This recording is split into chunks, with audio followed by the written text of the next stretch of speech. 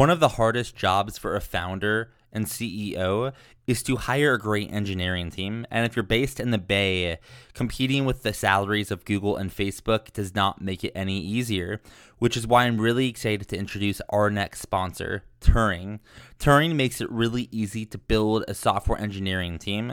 Go to Turing.com and they will find you hand-selected top-tier engineers that can work with you on a remote basis. Turing.com is backed by Foundation Capital, Founders Fund, other execs from Google, Facebook, Amazon, and more, and they are on a path to help companies like you find a remote engineering team and not spend years doing it. So if this is interesting to you in any capacity, I would check out Turing.com, Turing.com.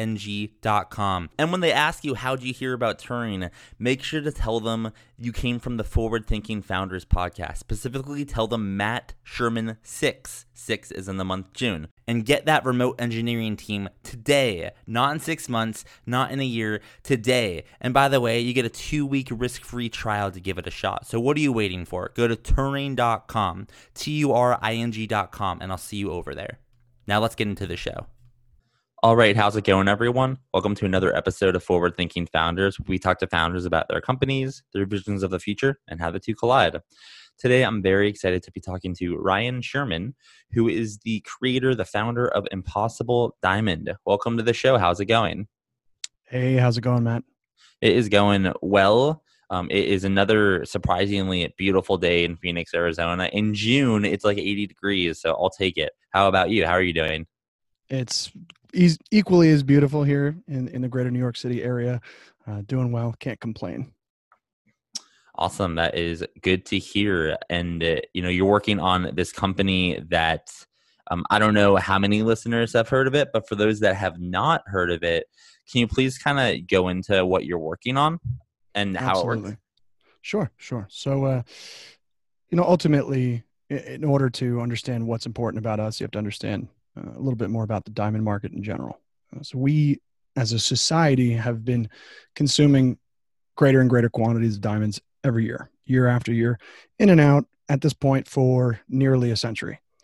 So having spent some time in the fine jewelry industry, and then later on becoming an entrepreneur, founding multiple businesses, I knew that there was something kind of scratching at the back of my head that I really wanted to address, and it was the environmental impact of diamond production. Many consumers are aware of the human rights abuses that are associated with diamond production. If you've seen Blood Diamond, the movie with Leonardo DiCaprio, you may be familiar with some of those challenges. But what is often fairly understated that most people aren't aware of is the environmental impact. So ultimately, what we're doing is very simple. A diamond is made of crystalline carbon, pure crystalline carbon. And we have too much carbon in our atmosphere. And carbon is not good or bad. It is just in the wrong place. So we had this notion, what if we could pull carbon out of the atmosphere and transform that into diamonds? The first diamond that would have a positive net impact on the planet and its people. So we started working on Impossible Diamond. I'd say at this point, we're over a year and a half in. And we've been predominantly focused on the science that would enable us to do exactly that. And very excited that we are gearing up for production. We'll be spinning up our production line in August of this summer and launching our consumer brand this fall. So how does one do what you're doing? Like, can you kind of describe to me, I'm not very knowledgeable on this type of stuff, so apology if it's a basic question, but how do you just take CO2 out of the air and then just put it in a diamond? Obviously, it's way more complicated than that. But can you kind of describe it? How is it even possible? Maybe go into the science a little bit. Sure, and I'll try and keep it, somewhat high level. First, I can't give up all of our secrets, but on the other hand, I also just don't have to go too far in the weeds for even just high level, just super high level, no secrets, just helping me think of a way to think about it, Sure. So, the first step is pulling the carbon out of the air. So today we have a number of different direct air capture technologies in development in various stages.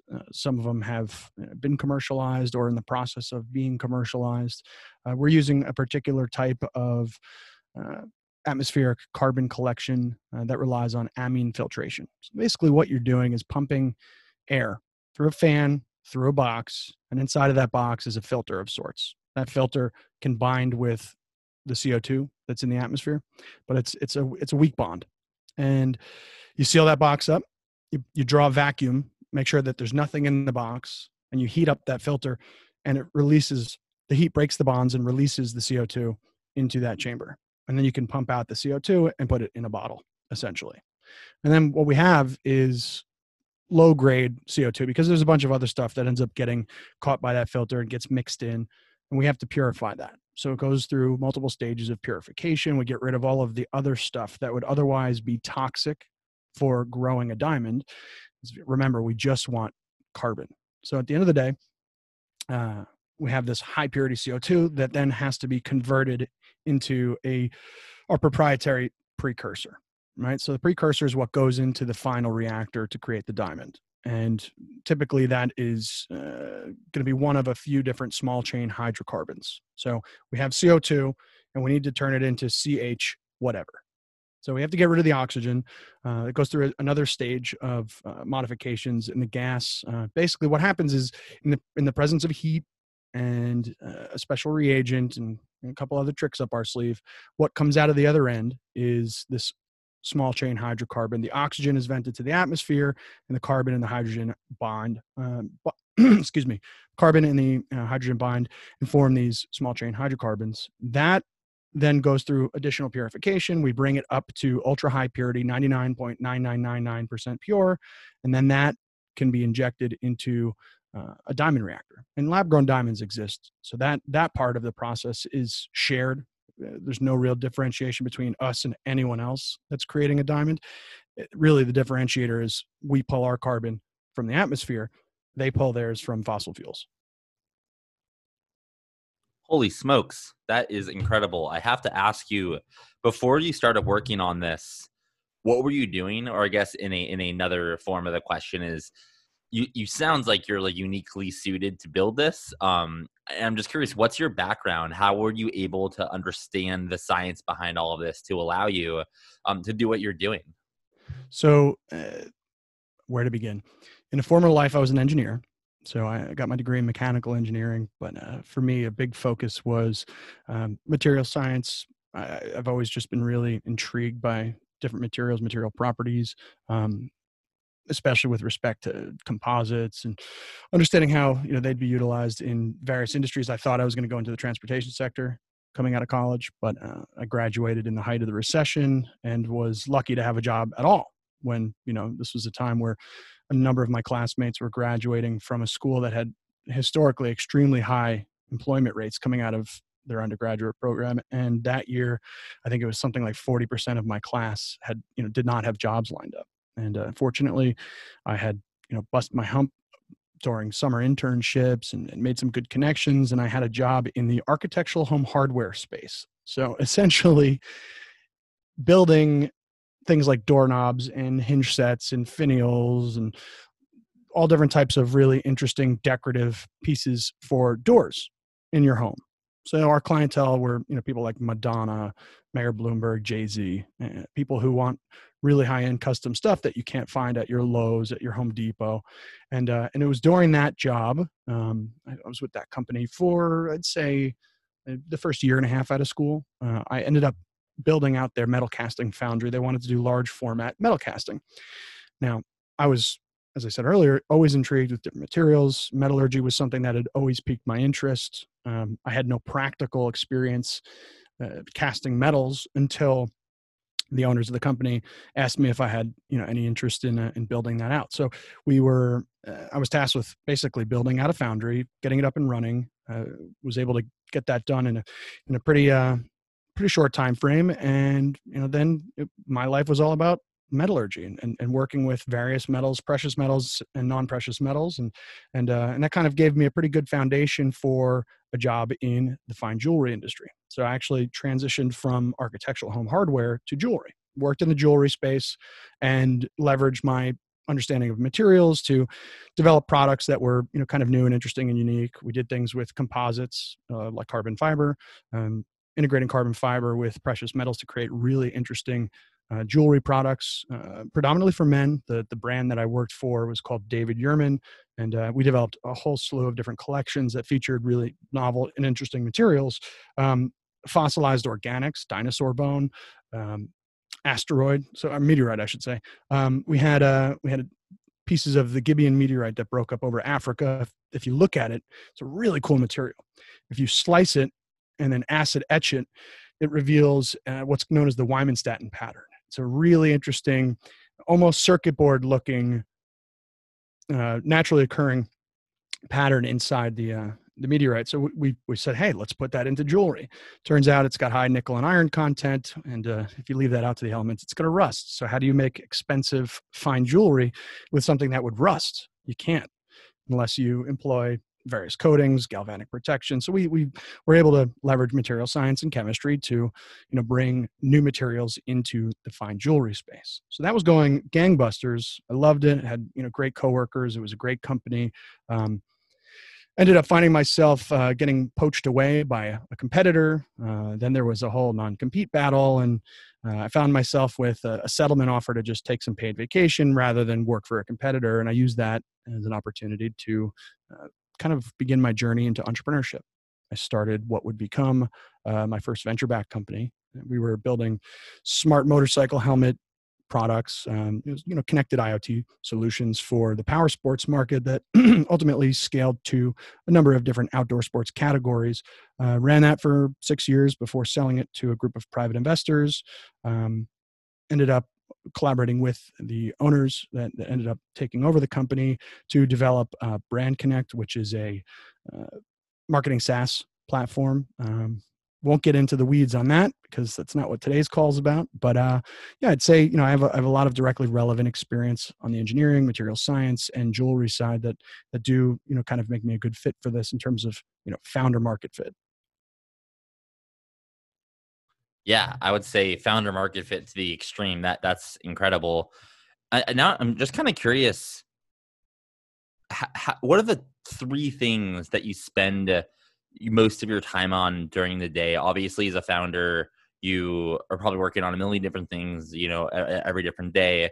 But I'm just curious for this type of company, where's the bulk of your time going to, at least in the last, 2 weeks, because obviously things change really quickly. We'd love to know, how you're spending your time. So where to even begin? I think part of what I love about being kind of in the driver's seat is that no 2 days are the same. And inherently there's a bit of flexibility that comes with my job, whether that's by choice or not sometimes. But, for instance, I'll give you some generic answers. If you're fundraising, that ultimately becomes a full-time job. For us, we've got a 6-person team. The company's only a year and a half old.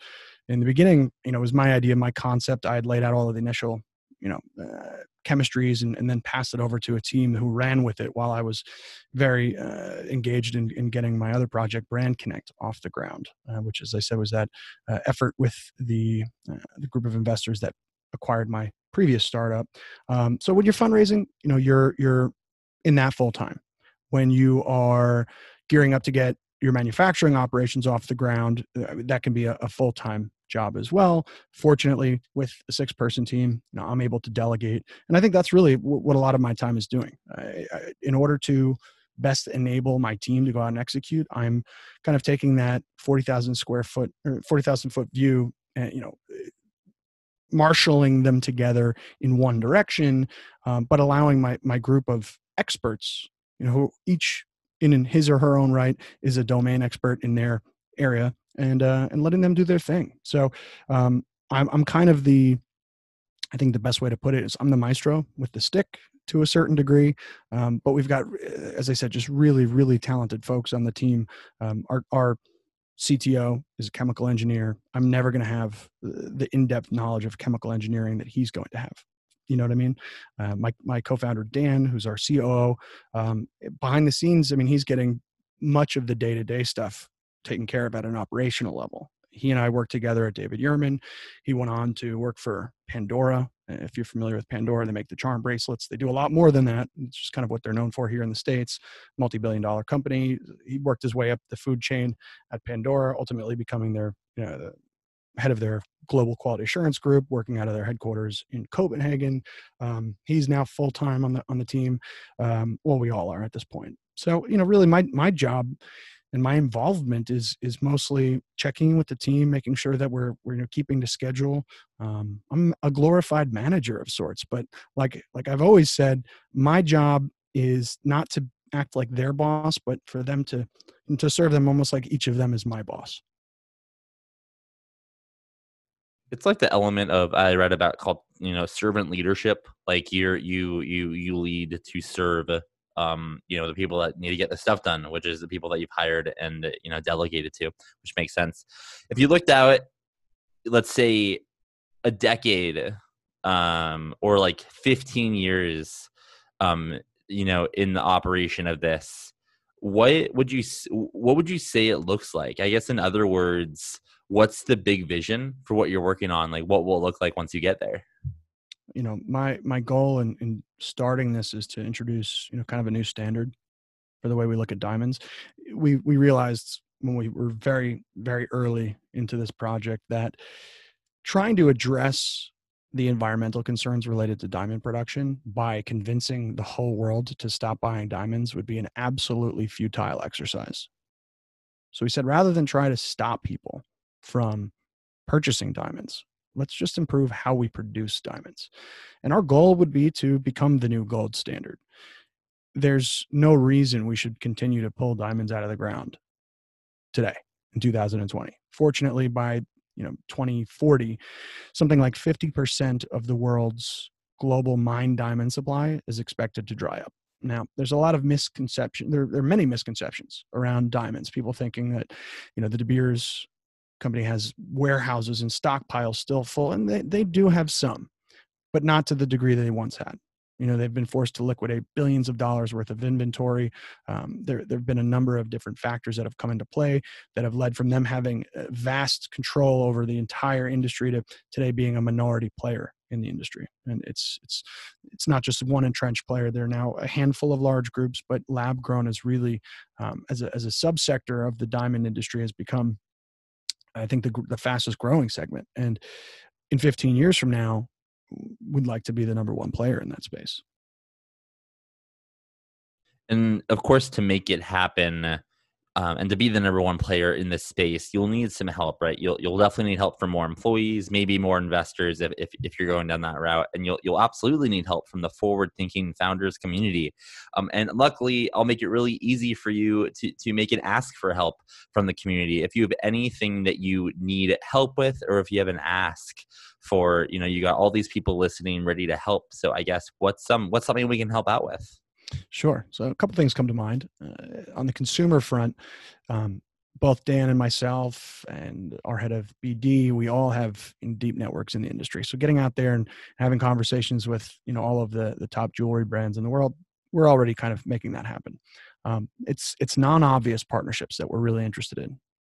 Looking at companies and brands in other verticals that would be interested in potentially integrating diamonds or diamond material into their products, whether that be apparel, footwear, other accessories. We're talking to a company that makes fashion breathing masks and about doing a completely diamond encrusted breathing mask, for a very high-end customer base. And, that's something that's always excited me, is kind of thinking outside of the box with respect to the other companies that we work with. But we are also a B corporation. So looking for partners on the other side of the equation who we can work with to continue to support global decarbonization efforts and other environmental initiatives. So we're looking for partners on both fronts.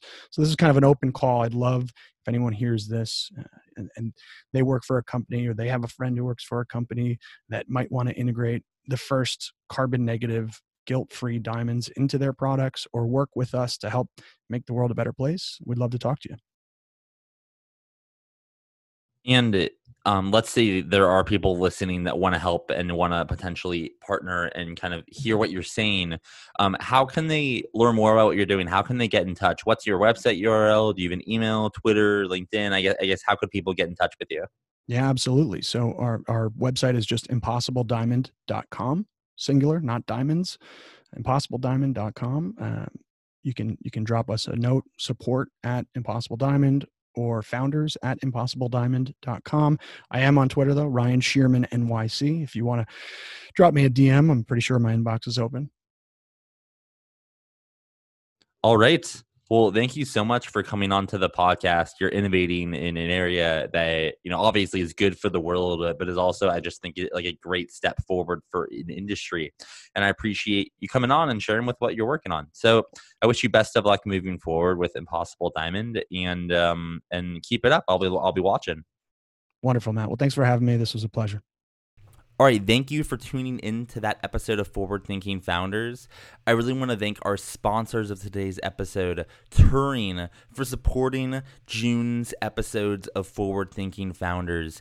If you are a startup founder or a CEO and have any need for technical talent or need an engineering team, specifically a remote engineering team, I highly encourage you to check out Turing.com and see what they can do for you. They have a 2-week risk-free trial where you can check out what they have going on. And if you go over to Turing.com, Turing.com, tell them Matt Sherman sent you. Tell them Matt Sherman 6 being the month of June.